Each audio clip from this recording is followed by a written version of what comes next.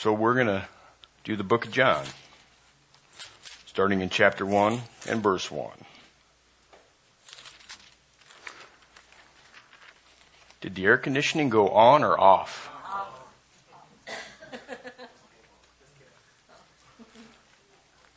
Okay, let's keep it on.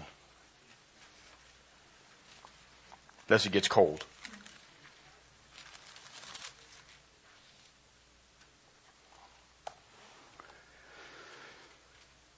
As the Battle of Armageddon reaches its climax, when it seemed that mankind is about to become extinct, Jesus Christ comes in Revelation 19. The armies on the earth turn their weapons against Christ, but it will be useless, for out of his mouth will come a sharp sword. Revelation 19:15. And this sword destroys all opposing forces. It is the sword of the Spirit, which is the Word of God. Thus, a word from Christ's mouth eliminates all earthly dominions. He will come as King of Kings and Lord of Lords. I wasn't asked to give an introduction to the book of John, but I thought, since we're starting the book of John, might as well do some sort of an introduction. It won't be lengthy, but just a few things here. Jesus has two natures. His humanity is depicted in the Gospel of Luke as he is portrayed as the Son of Man. Here in John's Gospel, he is portrayed in his deity as the Son of God. John wrote his Gospel for the purpose of generating believing faith in the reader. This Gospel speaks of 7 miracles. Changing water into wine in chapter 2:11. Healing of the royal officer's son in 4:46 through 54. If you're flipping pages, we're just going to scream right through. We're going to go down to verse 18 here today, and there's no way to dig deep into this thing. There's so much. I mean, we could spend 2 months on verse 1, and we're going to verse 18 tonight. So we're going to scamper across the top. We might crack the surface and look into it a little bit and keep running. The third miracle, healing the paralytic at Bethesda, chapter 5, verses 1 through 15. Feeding the 5,000, chapter 6. Walking on water, chapter 6. Giving sight to the blind man, chapter 9. And raising Lazarus in chapter 11, verses 1 through 45.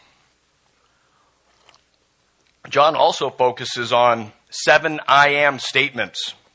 Jesus said, I'm the bread of life. I am the light of the world. I am the gate. I am the good shepherd.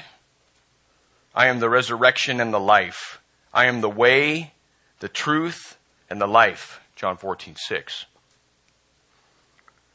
And in chapter 15, he said, I am the vine. Now, John was one of the 12 apostles,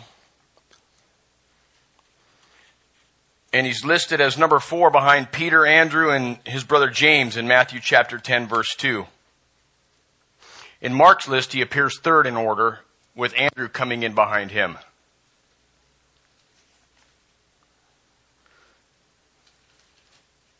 I forget about this next thing here when I'm reading John, as I'm reading 1st, 2nd John, as I'm reading Revelation. But this salty old sea dog of a man and his brother James were given nicknames. Who remembers what they were? Sons of Thunder. Who remembers why? Okay, right. Not because he's a lover. These 12 guys are walking around with Jesus, preaching the gospel. They get to a city of Samaria. They get rejected. John ain't happy. He says in Luke chapter 9, verse 54, Lord, do you want us to command fire to come down and consume them? Like Elijah did? that sounds like something I'd say. Like every day. I'm not even kidding. I reckon there's still hope for me, and there's probably still hope for you.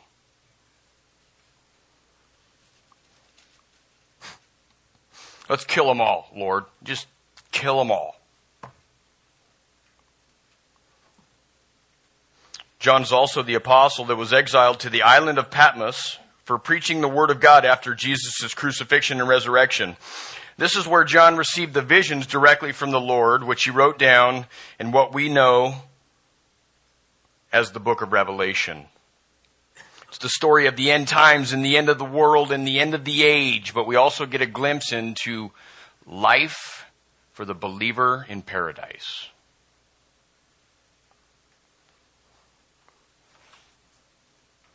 Let's take a look at our section here. We'll go starting in verse 1 down to 18. In the beginning was the Word, and the Word was with God, and the Word was God. He was in the beginning with God. All things were made through him, and without him nothing was made that was made. In him was life, and the life was the light of men, and the light shines in the darkness, and the darkness did not comprehend it. There was a man sent from God whose name was John, and this man came for a witness to bear witness of the light, that all through him might believe. He was not that light, but was sent to bear witness of the light. That was the true light which gives light to every man coming into the world. He was in the world, and the world was made through him, and the world did not know him. He came to his own, and his own did not receive him. But as many as received him, to them he gave them the right to become children of God, to those who believe in his name, who were born not of blood, nor of the will of the flesh, nor of the will of man, but of God.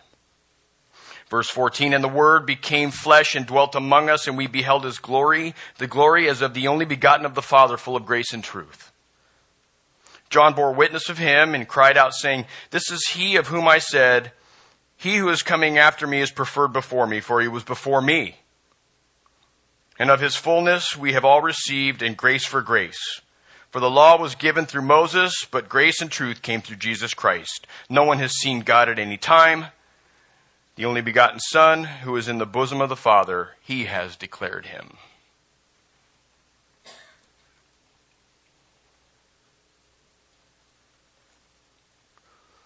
So verse 1.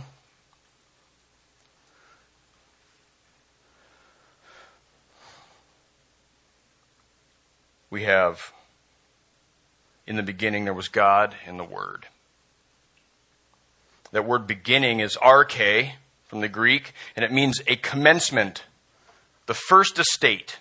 This is in reference to the beginning of creation, not God's beginning. Super important that we understand that. This is not a reference to a beginning point of God.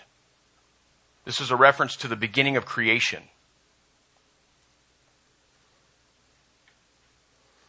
For we know that God is eternal, who has no beginning or no end. The eternal God is your refuge, declares Deuteronomy 33:27. For since the creation of the world, his invisible attributes are clearly seen, being understood by the things that are made, even his eternal power and Godhead, so that they are without excuse. Romans 1:20. 2 Timothy 1:9, who has saved us and called us with a holy calling, not according to our works, but according to his own purpose and grace, which was given to us in Christ Jesus before time began. Titus chapter 1 verse 2. In hope of eternal life, which God, and this is one of my favorite verses, who cannot lie. It is impossible for God to lie. Promised when? Before time began. He exists outside of time. Revelation 1:8, Jesus said, I am the Alpha and the Omega, the beginning and the end, says the Lord, who is, who was, and who was to come, the Almighty. Jesus is not claiming to have a beginning or an end himself. He's claiming that all created things begin and end with him. That's the claim. Okay, so it is getting cold in here now, isn't it? Isn't it? Like, whoa. Will it? I hope so. Man, that came on fast. 1 John 1:1. Same guy writing this, writing another epistle at the end of the Bible here, 1 John 1:1. That which was from the beginning, which we have heard, which we have seen with our eyes, which we have looked upon and our hands have handled concerning the word of life. The key word is was. He was from the beginning. He was already there. John 17:5. And now, O Father, now Jesus talking, glorify me together with yourself with the glory which I had with you before the world was. Okay? So, let's get that straight on the beginning. The beginning of creation, not the beginning of God. God has no beginning.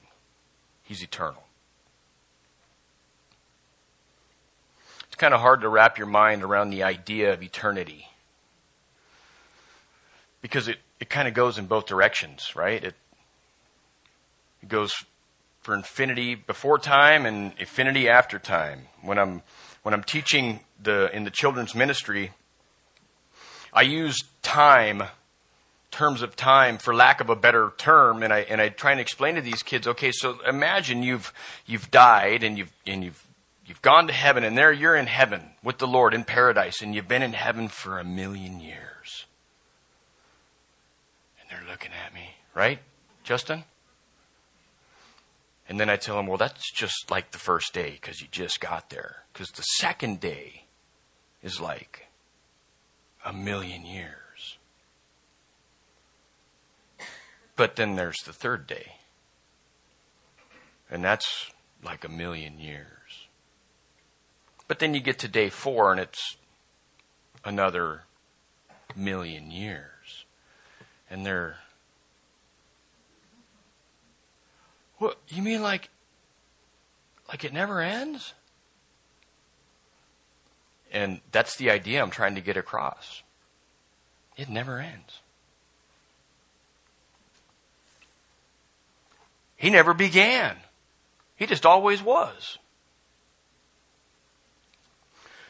And so in the beginning was the Word. In the beginning was the Logos. The Greek word that means something said, something spoken, including the thought. The idea behind that word is that the thought is included. There's always a thought behind what is said. God did not only speak the universe into existence, He first thought it. He imagined it. He used His intelligence. So, in the beginning, when God already existed and decided to create something, His intelligence and His thoughts, His Word was present. Genesis chapter 1, verse 3, then God said, let there be light. And there was light.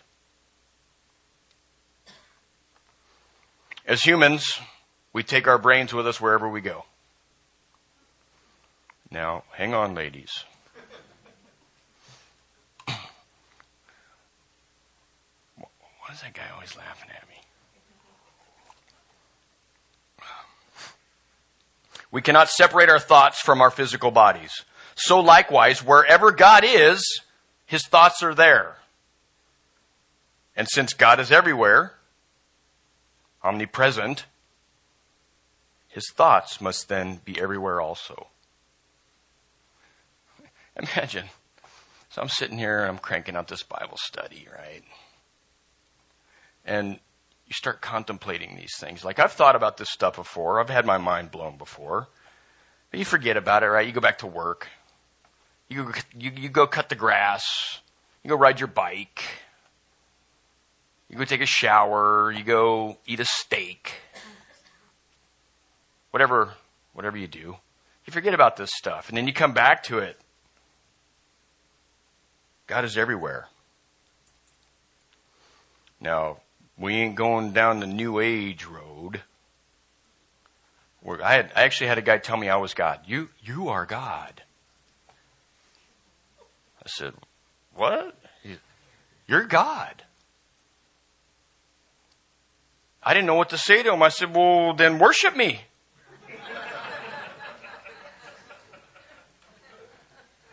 I forget what he said. Then he went on to talk about the air between us. That's energy. We're connected. All this weird stuff. But God is everywhere, and his thoughts must be everywhere, which is why John writes in 1b that the Word was with God. That word with is pros, and it means to be near, to be in the same place, to be at the same time, the same occasion, among, together, connected. God's Word was connected to him.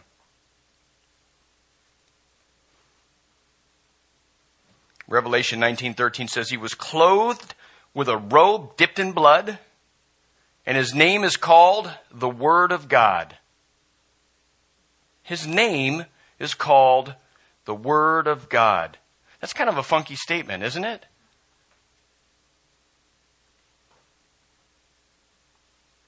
But Titus 1:2 said God cannot lie. God's Word says that his name is the Word of God. Period. That's what it is. Now the term God here in verse 1 is the term theos. And it speaks of his deity. The supreme divinity. The Almighty. The one and only true God. This term speaks of his supremacy, not his multifaceted Godhead. This term speaks of his omnipotence, right? Omnipresent, everywhere at the same time. Omnipotence, all-powerful. Revelation 19:6, and I heard as it were the voice of a great multitude, as the sound of many waters, as the sound of mighty thundering, saying, Hallelujah, for the Lord God omnipotent reigns. And then verse 1 finishes it off and says, the Word was God. The spoken word of God actually is God Almighty, if I read that right. If I read that correctly. The Word was God.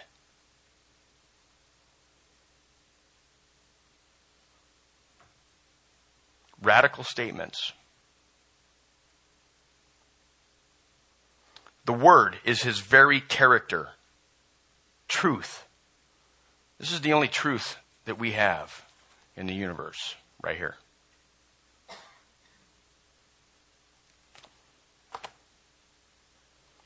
Just like God is love, just like God is light, he is also his Word, which is truth. Something that is imperative to understand. The Word is not God the Father. The Word is distinct from the Father. The Word was with God. And the Word was God. Right? Is your brain twisted yet?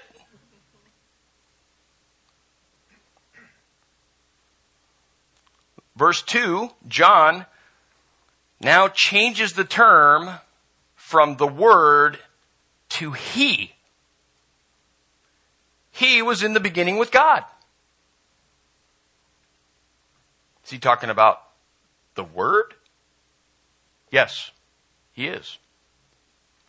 Still speaking of the Word, John now refers to the Word as He. In Genesis 1:1, in the beginning God created the heavens and the earth. The word there is not theos this time. It's Elohim.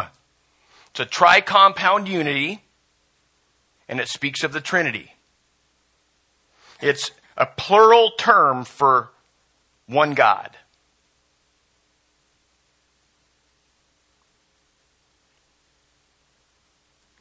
Genesis chapter 1, verse 26. God said, Check this out. Let us make man in our image, according to our likeness. And let them have dominion over the fish of the sea, over the birds of the air, over the cattle, over the earth, and over every creeping thing that creeps the earth. That's my hunting and fishing verse right there. But who's God talking to when he says, let us make man in our image? There's only one answer that anyone can come up with. Because there ain't no one else there. I know he ain't talking to the cow or the cat. He's talking to his son.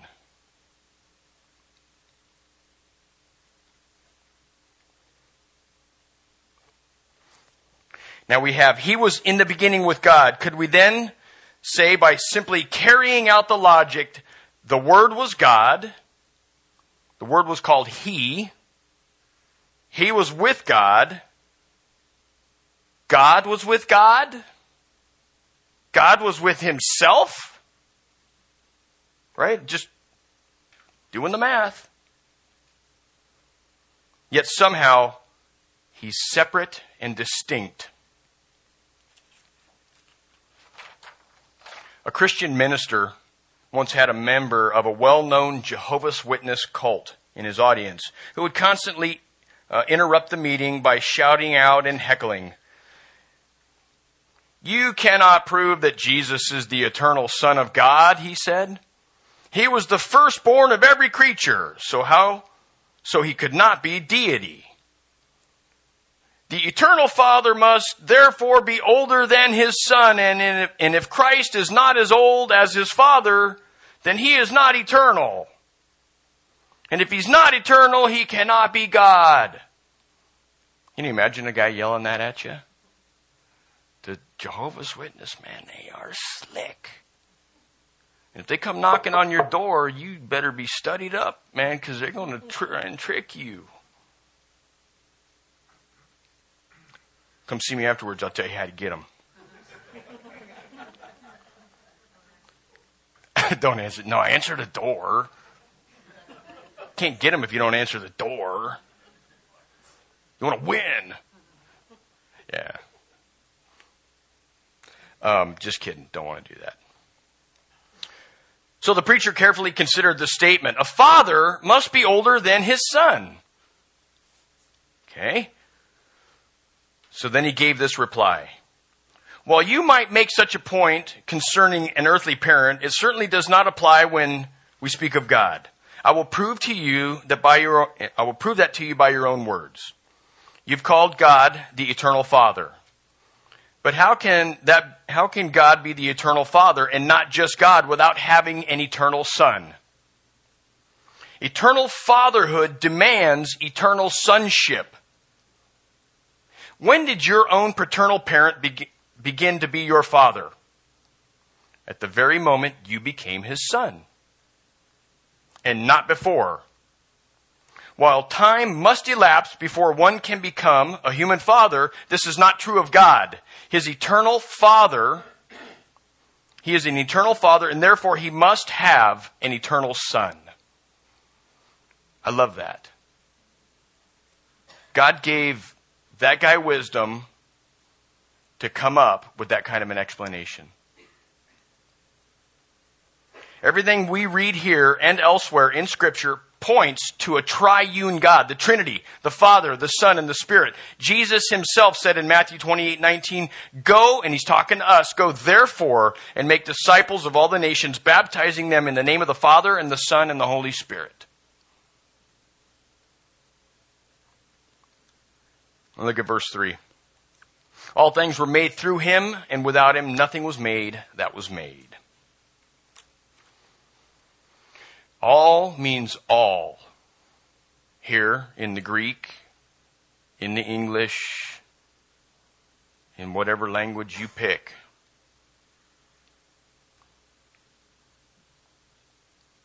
Every cow, the sun, the moon, every mountain, every lake, every oxygen molecule, every atom, every subatomic particle, everything that this pulpit is made of, he made. And it was made through him. The him in verse 3 is the he in verse 2. Who is the Word in verse 1. Who is God, who is distinct from God the Father. Who is he in verse 1. Bear with me as I read what Paul wrote in Colossians 1:13 through 22. Paul writes, He has delivered us from the power of darkness and conveyed us into the kingdom of the Son of His love, in whom we have redemption through His blood, the forgiveness of sins. He is the image of the invisible God, the firstborn over all creation. By the way, the firstborn right there doesn't mean that he was born. Firstborn is his term of authority. It speaks of his authority, his position of authority. For by him all things were created that are in heaven and that are on earth, visible and invisible, whether thrones or dominions or principalities or powers. All things were created through him and for him. He is before all things, and in him all things consist. He is the head of the body, the church, who is the beginning, the firstborn from the dead, that is, in all things he may have preeminence. For it pleased the Father that in him all the fullness should dwell, and by him to reconcile all things to himself, by him, whether things on earth or things in heaven, having made peace through the blood of his cross. And you, me, who were once alienated and enemies in your mind by wicked works, yet now have been reconciled in the body of his flesh through death, to present you and me holy and blameless and above reproach in his sight.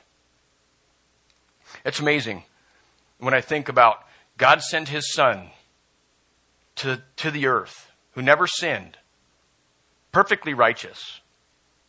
And here I am, a rotten scoundrel. Can't even count my sin. God takes all of my sin, lays it on his Son, kills his Son, makes his Son pay for my sin, takes all of the righteousness from his Son, puts it on me, and says, there you go, righteous.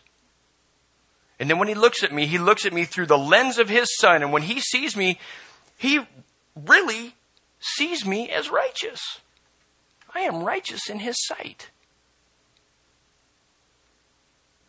That is amazing. Verse 4, we have life and light. In him was life, and the life was the light of men. Eternal life. 1 John 1, 11 through 13. This is the testimony that God has given us eternal life, and this life is in his Son. He who has the Son has life. He who does not have the Son does not have life. And John, he just simplifies it right down to the bone. If you don't have the Son Jesus, you don't have eternal life, period. You know, most churches in America are not teaching these things. They are not going to sit up on a pulpit and confront people with the truth. These things I have written to you who believe in the name of the Son of God, that you may know that you have eternal life, and that you may continue to believe in the name of the Son of God. If you don't know that you have eternal life, something is wrong. If you are still wondering about where you're going to end up in eternity, whether in heaven or the lake of fire, something's wrong. Because the Bible says that you can know. It ain't got nothing to do with whether I'm good or not. He's the good one. Does that make sense? Eternal life speaks of the quality, not the quantity. I used to think in terms of time, right? Like I share with the kids. Millions and millions and millions and millions of years, day after day after day, it never ends. And that's part of it. It is a never-ending thing. And I guess you could call that quantity. I have eternal life right now. Right here and now. And everyone else in here who has been born again is experiencing eternal life right now as we speak. It's a quality of life. I've got peace. I go right to the throne of the creator of the universe. Every molecule is at his disposal to help me with whatever I need help with.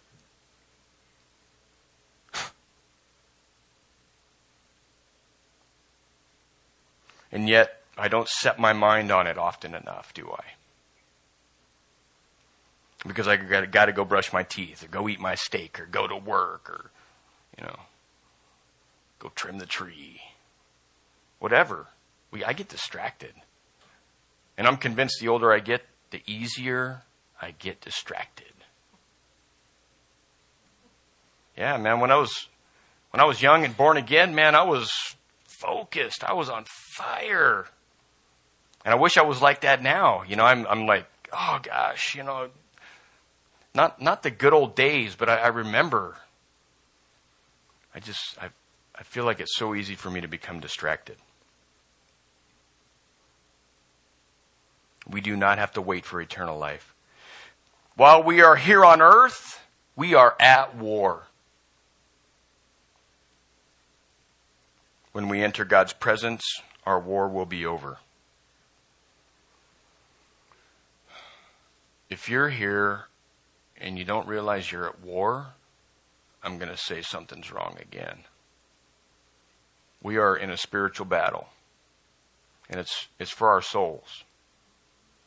And man, if life is great and you're just cruising down and man, it's just peaceful, man, and I'm just going with the flow, I'd almost say maybe you ain't a Christian. We are in a spiritual battle for our souls. It is, for me, it's temptation constantly. I can't even drive down the 605 freeway, man. I tell the Lord, put blinders on me like a horse so I don't see the billboards. The world is trying to kill me.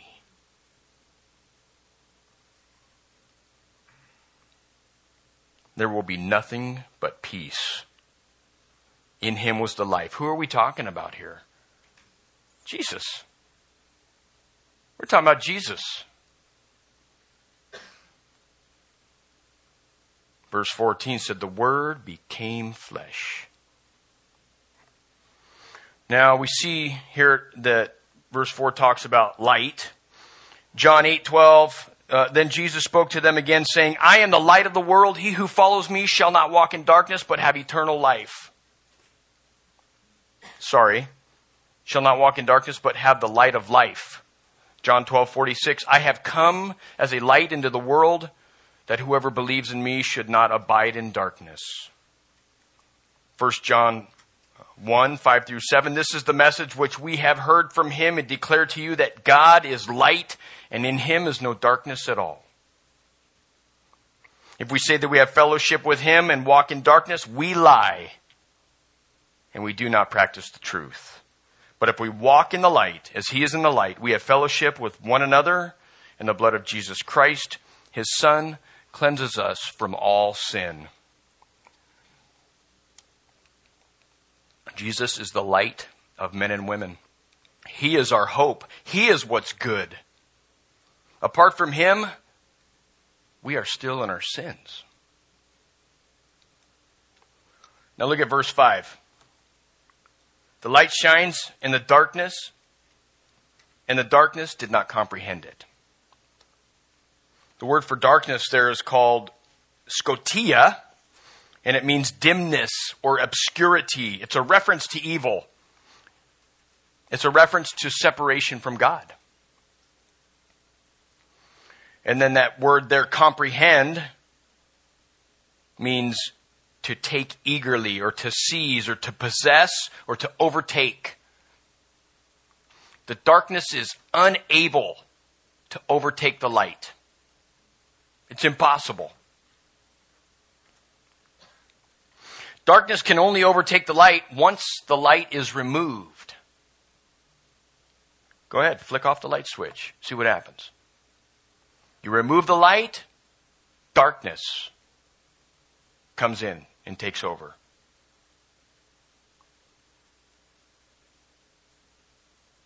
John 3:19, this is the condemnation, that the light has come into the world, and men love darkness rather than light, because their deeds were evil. Light dispels darkness. Darkness cannot exist where there is light. I know it seems like kind of a redundant, like no-brainer, like yeah, no duh.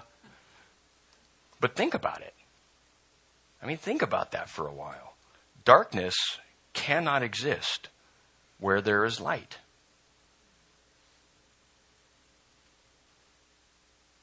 It reminds me of, I don't know why I just thought of this. When I was 10 or 11 years old, my grandparents took us all over the place in the United States, and we ended up at Mount Rushmore.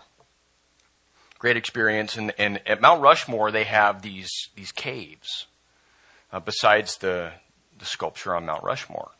And I remember, taking this tour down into these big caves, and we got into this big, compartment, and there was probably this many people in here, I don't know, 50, 60 people. And we're kind of standing on this path, and the tour guy says, okay, we're going to turn the lights off now. And so, make sure you're standing on solid ground. So he flicks off the lights, and I'm telling you, it was so dark in there, you couldn't even see your hand in front of your face like this. And he's talking to us, and he says, now I'm going to light a match. And so he whipped out a book of matches, struck a match, one single match. And you would not believe how that cave lit up from one single match. It was awesome.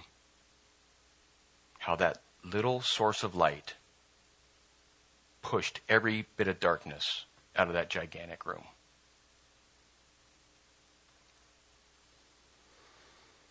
The only way for me not to walk in darkness, the only way for me not to fulfill the lust of my own flesh, the only way for me not to give in to temptation and sin is to put off my old man and to put on Christ.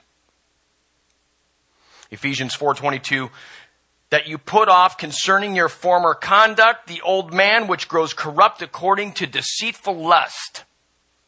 Galatians 5:16, I say then, walk in the Spirit, and you shall not fulfill the lust of the flesh.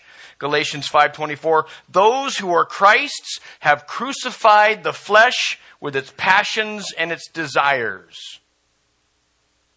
Crucified means nailed to a tree. That's what it means.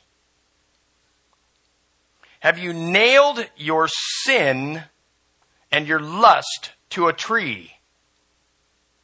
It is a slow, painful, agonizing death.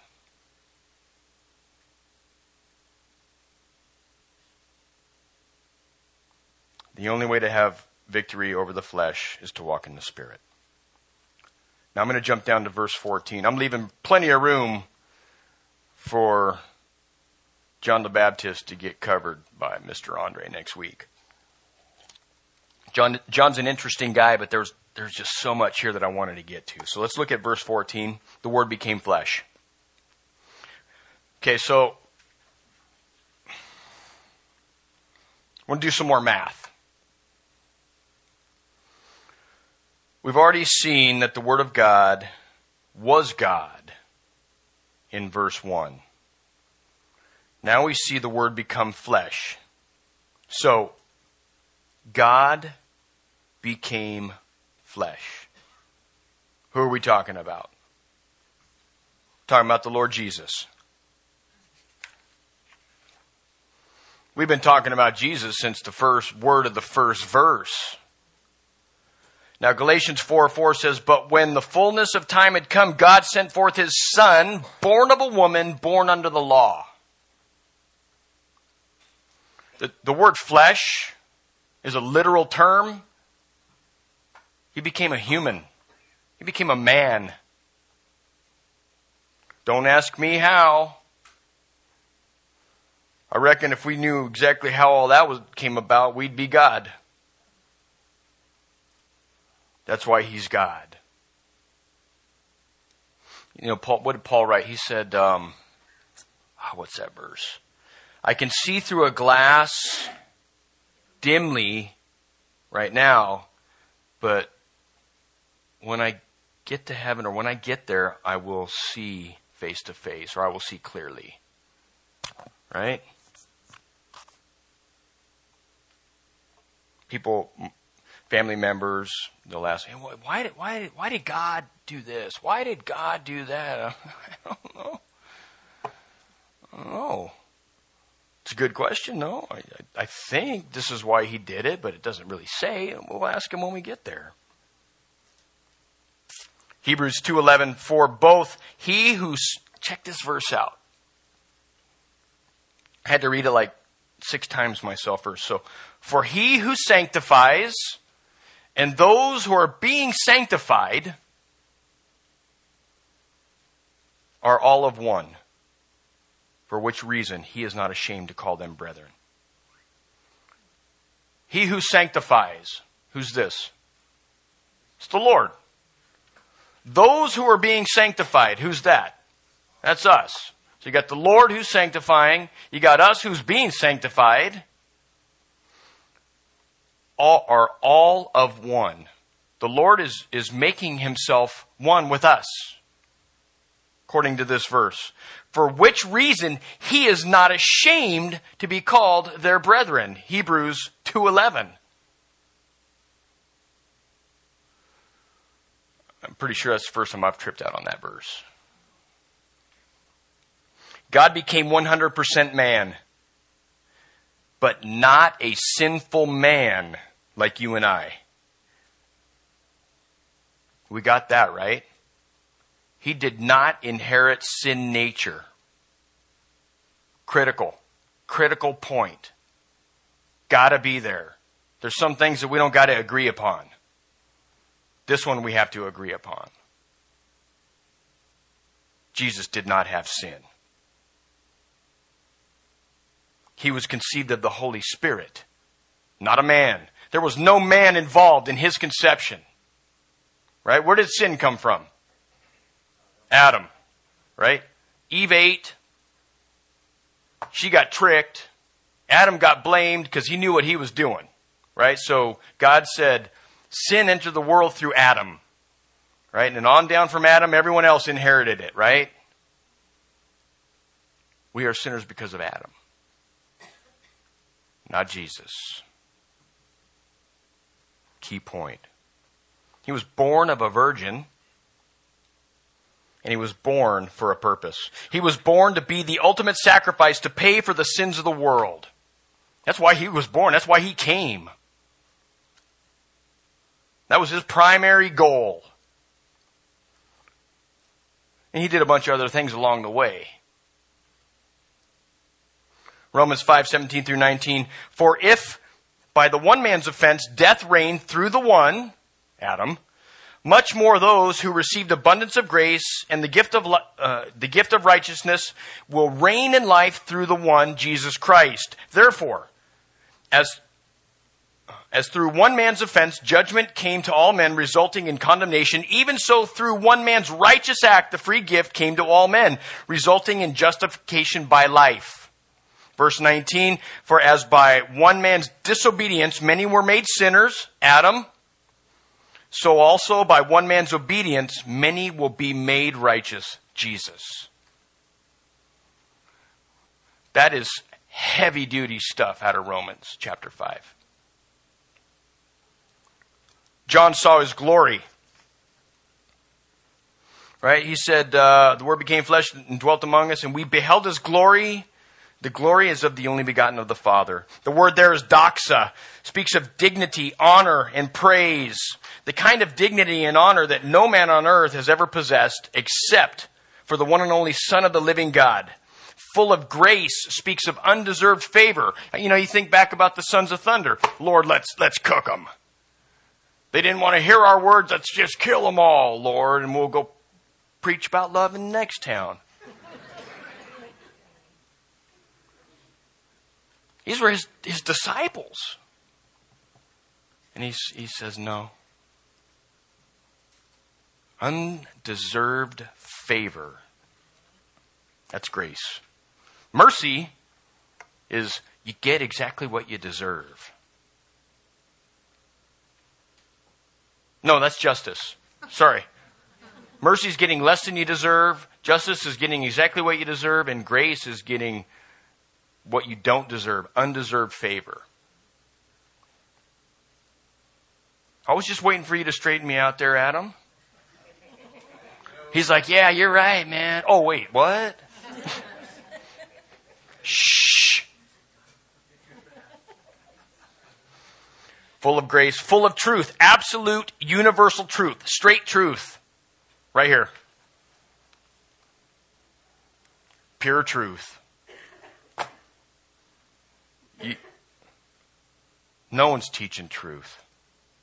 We homeschool our kids because of the things that they teach in school. It's okay to have two daddies. You're in kindergarten, you know, here's a package of condoms. Like, what? Are you kidding me? Oh, yeah, the boys can use the girls' restroom. It's okay. It's okay. What? Are you kidding me?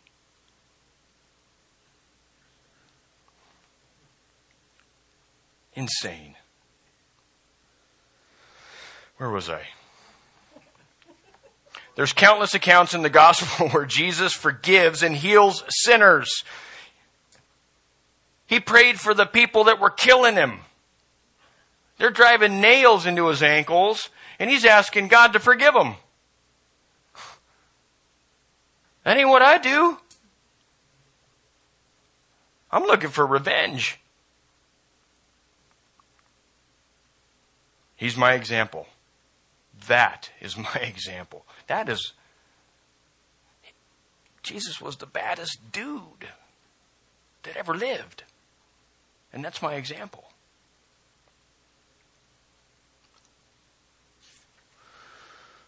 He bore the punishment for the sins of the world. And I'm talking every sin. From Adam, to me, to my kids. When my kids grow up and have kids, when their kids grow up and have kids, Jesus paid for sins that ain't even been committed yet. The 6 million murders that Hitler committed, that was just a small little piece of fraction of sins and punishment that Jesus had to go through. He paid for that. If Hitler would have repented, Hitler would be in heaven right now. That's how good he is. He paid for the sin. It's amazing. It is amazing to try and comprehend the Lord. John 14:6, Jesus said, I am the way, I am the truth, I am the life. No one comes to the Father except through me. Jesus drew a line in the sand right there. He said, now you have to decide. He cannot be one of many good teachers. He must either be who he claims he is, which is God Almighty, or he's the biggest liar that ever lived in the history of the world. So which is he? You can't select, oh, he was a good teacher. He was a good teacher. It's because he was God.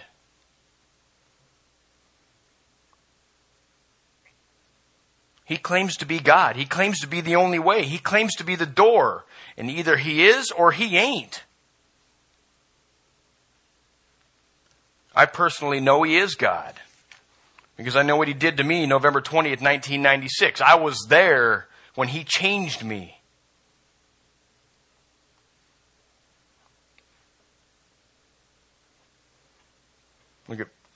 Jump up to verse 6. We got a couple minutes here.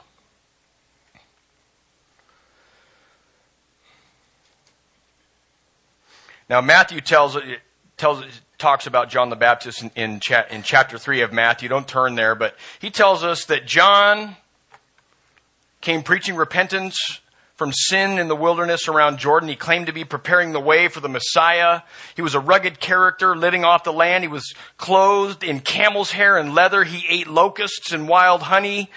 Many people from the towns and the cities came out to where he was to be baptized by him. He openly rebuked the hypocrites, particularly the Pharisees and the Sadducees. He baptized Jesus one day and kicked off the Lord's public ministry. He saw Jesus come walking down. By the way, they were cousins. And he sees Jesus coming walking down, and he declared at the top of his voice, "Behold the Lamb of God, which takes away the sins of the world." Now notice that verse 6 tells us that John was sent from God. He was sent to bear witness of the light, the Messiah, the Savior.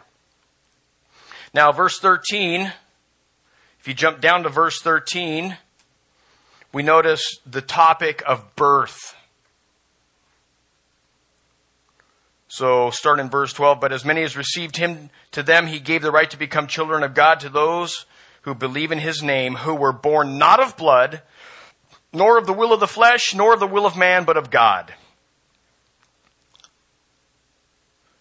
Not born of blood, not born of flesh, not born of man, but of God. Jesus tells a story. There was a man of the Pharisees named Nicodemus, a ruler of the Jews, and this man came to Jesus by night and said to him, "Rabbi, we know you're a teacher come from God, for no one can do the signs unless God is with him." And Jesus answered and said to him, "Most assuredly I say to you, unless one is born again, he cannot enter the kingdom of God."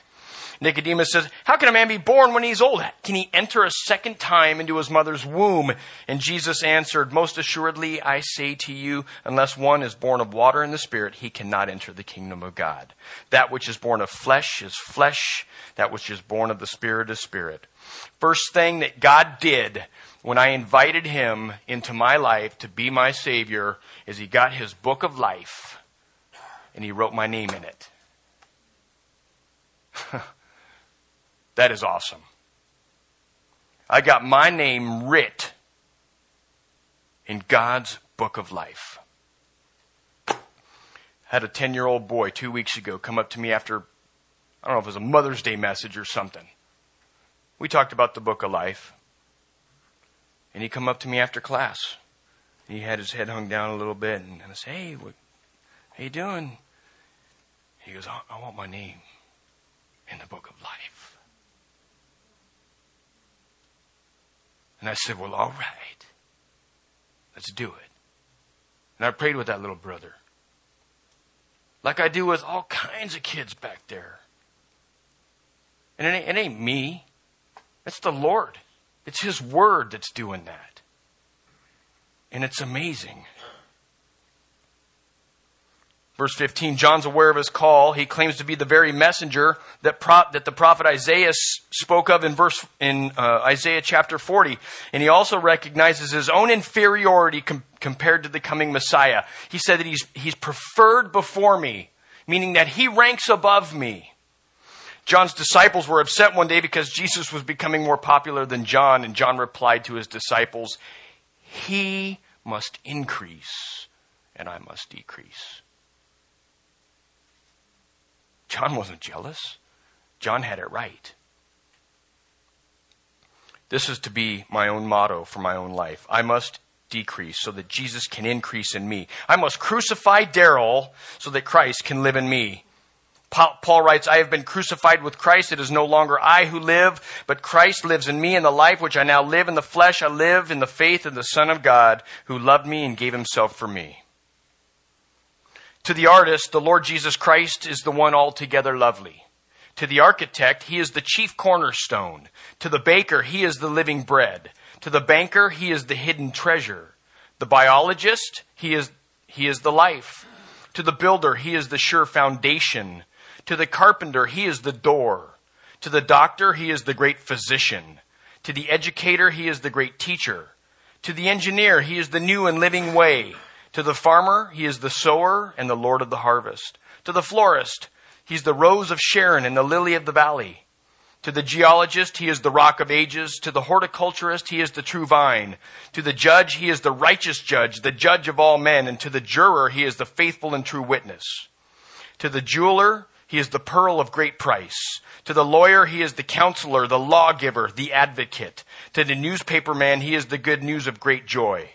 To the philanthropist, he is the unspeakable gift. To the philosopher, he is the wisdom of God. To the preacher, he is the word of God. The sculptor, he is the living stone. To the statesman, he is the desire of all nations. To the student, he is the incarnate truth. To the theologian, he is the author and finisher of our faith. To the laborer, he is the giver of rest. To the sinner, he is the Lamb of God that taketh away the sins of the world. To the Christian, he is the Son of the living God. He is the Savior, the Redeemer, and the Lord. Father, we thank you for your word. We thank you for your love. We thank you for who you are and what you have done. Help us honor you. Help us to live a life pleasing to you.